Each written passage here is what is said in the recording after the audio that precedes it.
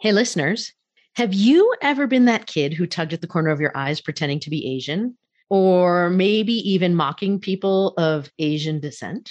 I say that not really with like major accusation, because I'm sure we've all actually, like when we grew up, at least people did that a lot. But as an adult, it happened to me when I was speaking with my little girls in Japanese. And a neighborhood boy who was white asked his mom why I was doing that. And she explained that I was Japanese. And the kid goes, "Oh, yeah, I see a little," and like literally tugged his eyes. Well, so two things came to mind. First, adults have said that to me, like pulled at their eyes. What? When I will say like, "Oh, I'm Japanese." By the way, "Oh, I see it here." Literally pulling at their eyes. Can't do that. It's not okay. I like the face that you're making right now, which no one else can see except me, but.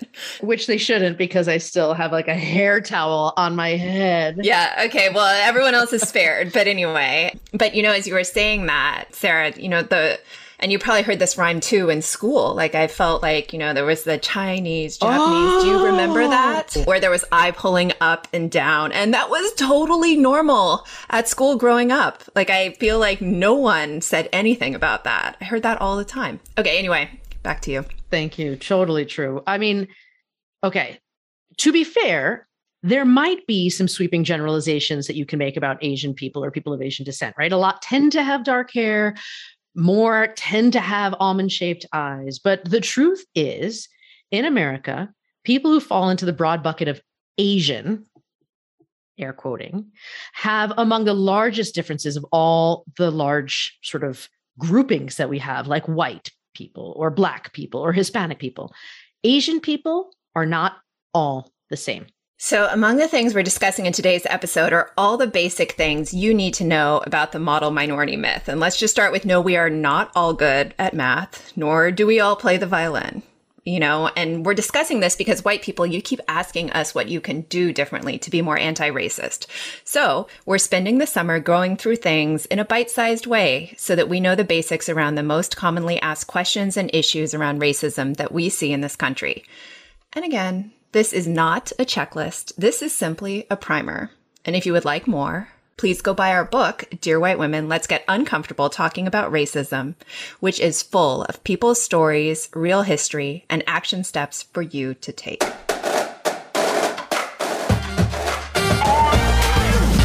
Welcome to the Dear White Women podcast. We are your biracial Japanese and white hosts, Sarah and Misasha.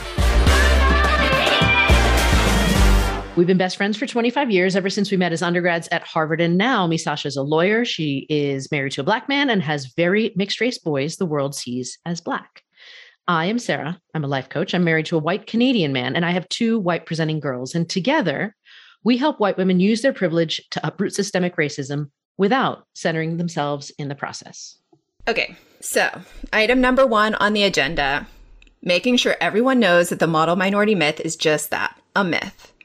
And so while we've heard some people ask us, well, isn't that a good stereotype to be called? There's only one answer here, and that answer is no. So Sarah, tell us why. I'd be happy to. The term model minority was coined by a sociologist in 1966. Okay, this sociologist wrote a piece holding Japanese Americans up as a model for success, saying that they were able to overcome discrimination due to their, they said, like family structure and cultural ethic of hard work. But what that paper did not take into account was that just 1 year earlier, in 1965, the Hart-Celler Act finally got rid of the immigration restrictions that had been in place until that point. So it changed the immigration policy of the United States from one that allowed immigrants based on the percentage of people who'd previously come into the country from that country, which, so if you'd heard of like the Chinese Exclusion Act of 1882, had severely limited people from China to begin with. And then policies like the Gentleman's Agreement between Japan and the US meant that Japan would purposely limit immigration into the United States because of the sort of ugly yellow peril stereotype, like Asians are so dangerous, right? And so there was a very small number of Asian immigrants in this country compared to the white immigrants coming from Europe. And what the policy until that point said was, well, we're only going to let up the same percentage in from each of your populations. So by default, the Asian population that was allowed in was very, very small. And so what the Hart-Celler Act did was change it from that into one that prioritized things like family reunification, skilled labor, and refugees. And so what happened Well, after family members reunited, then we started to see more skilled laborers like doctors and scientists come in from Asia. And so I think we would argue that it wasn't so much some like inherent Asianness that let Japanese immigrants be successful. It was the types of people at the time that this phrase was coined who were allowed into the United States for the very first time. So then, what's the problem with the model minority myth? And one of the big problems is that it serves as a wedge between populations that have been historically marginalized and oppressed in this country. It's like saying, see these people, like the Japanese immigrants who, we incarcerated, and then, hey, now they're, thriving, whatever that means. We're successful, right? So Black people, who, keep in mind, have been systemically oppressed, starting with, slavery in this country since the inception of our country, you too should be able to pull yourself up by your bootstraps. And like, just a huge asterisk here, in saying that, we're clearly not remembering that we never allowed Black people to have boots for which straps would be attached in the first place here. So it really minimizes the struggles that other minorities face in this country based on their own history. And guess what? It was designed to do just that. That's the whole purpose of the model minority myth. So when we buy into it and we say things like, oh, isn't that a good stereotype? We're continuing to perpetuate white supremacist ideals. And yes, it is that simple. And that's fire for you to say that like that, right? Yeah, I just dropped the mic. Yes. I'm going to pick it up and keep going. And now I picked it back up and handed it to you. So what else is wrong with the model minority myth?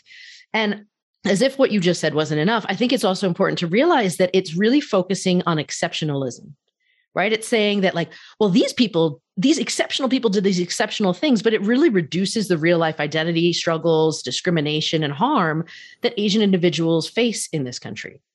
Right. I have friends who grew up here who were made to be feel like really inadequate by teachers who wouldn't believe them when they said they didn't understand a math problem and needed help. Other Asian friends who did well in science and were scoffed at, like, of course you got this, right? Imagine just being discarded because you are being lumped into some sort of stereotype. So that's one, right? Like people of Asian descent have their own individual struggles and we're like blowing it off. The other big problem with it is that it completely erases the reality that there are like over 48 countries out there and 3 territories with immigrants in the United States, right? Chinese, Korean, and Japanese people, they're seen as, and I'm going to air quote this heavily, fancy East Asians. If you're familiar with the Ali Wong skit, she's amazing. Ali Wong, if you're listening, we love you. But it's funny because there's a lot of truth to it. People of Cambodian, Vietnamese, Filipino, Indonesian, Thai, Indian, Singaporean, Malaysian, and Nepalese descent also live in America, each with languages and cultures and histories of their own. And when you lump them all together under some huge umbrella like Asian, you're missing the fact that for every dollar a Chinese American woman makes, a Cambodian American woman makes only 57 cents. So what is it like hearing all of this now that you can do differently? And, we're going to give you some suggestions, but let's start with first, definitely challenge yourself if you catch yourself assuming things about Asians, right? Assuming Asians are meek, aren't good leaders, are good in math, must play an instrument. I mean, those were 4 things that we named in the span of 5 seconds, and that list could go on. Not to, hammer this point home too hard, but while those might sound like good stereotypes, again, they're not. And don't continue to perpetuate those under that rationale because it will hurt all of us. I like that. So second of all, I would think about what you're really asking when you ask someone who looks Asian, where are you from? Have you ever been asked that, Misasha? Right? Basically, everyone of Asian descent has been asked this question, especially if the answer, if you say California or I say Colorado, and if that's not good enough for you, what you're saying without realizing it is that Asian is not American, right? If you've got European ancestry, do you have to answer where you're really from, or is America good enough? So it's that subtle attitude that lets people really discount racism against Asian people and ultimately can lead to really harmful policies. Like you mentioned it earlier, Misasha, the Japanese American incarceration, some say internment, during World War II, where we imprisoned 120,000 people, 2/3 of whom were fully American citizens. We cannot say that it won't happen again. So Don't ask people where they're from. And also interrupt phrases like, and I hate saying this, but like Oriental or yellow, or letting people continue to refer to COVID as the China flu and worse, right? No, do not do it. Don't say it yourself. Interrupt and correct people if they say it. There's so much truth there. I think those points that you made are so important. And third, go expose yourself to different Asian narratives. Sarah, you talked about the diversity that exists in Asia, right? And so let's not just, follow those narratives talking about people and their ancient cultures, right? But let's place Asian people doing everyday things. And we talk about this a lot, right? Let's do it. Let's see it in kids' books. Let's see it in adults' novels, right? You may not be living in a community with a lot or any Asians, right? And so media might be how you get exposure to different Asian narratives. But remember, look for the shows that tell Asian stories by Asian voices, not necessarily a non-Asian view of what Asian stories should be, right? Because that way you can understand people's histories and nuances and remember that we are all individuals with our own histories and stories, not just lumped together in a broad storyline that we're going to call Asian, right? But remember, and hopefully you've gotten this message throughout what we're saying, you have the tools to learn more. So now we've got to do better. Let's destroy the model minority myth once and for all so that we can all collectively be stronger. You've just listened to the Dear White Women podcast with your hosts, Sarah and me, Sasha. Yes, we're on social media. And yes, you can hire us to do talks about our book. But the biggest thing, don't forget to sign up for our newsletter to receive our free materials. Head over to dearwhitewomen.com to get on the list.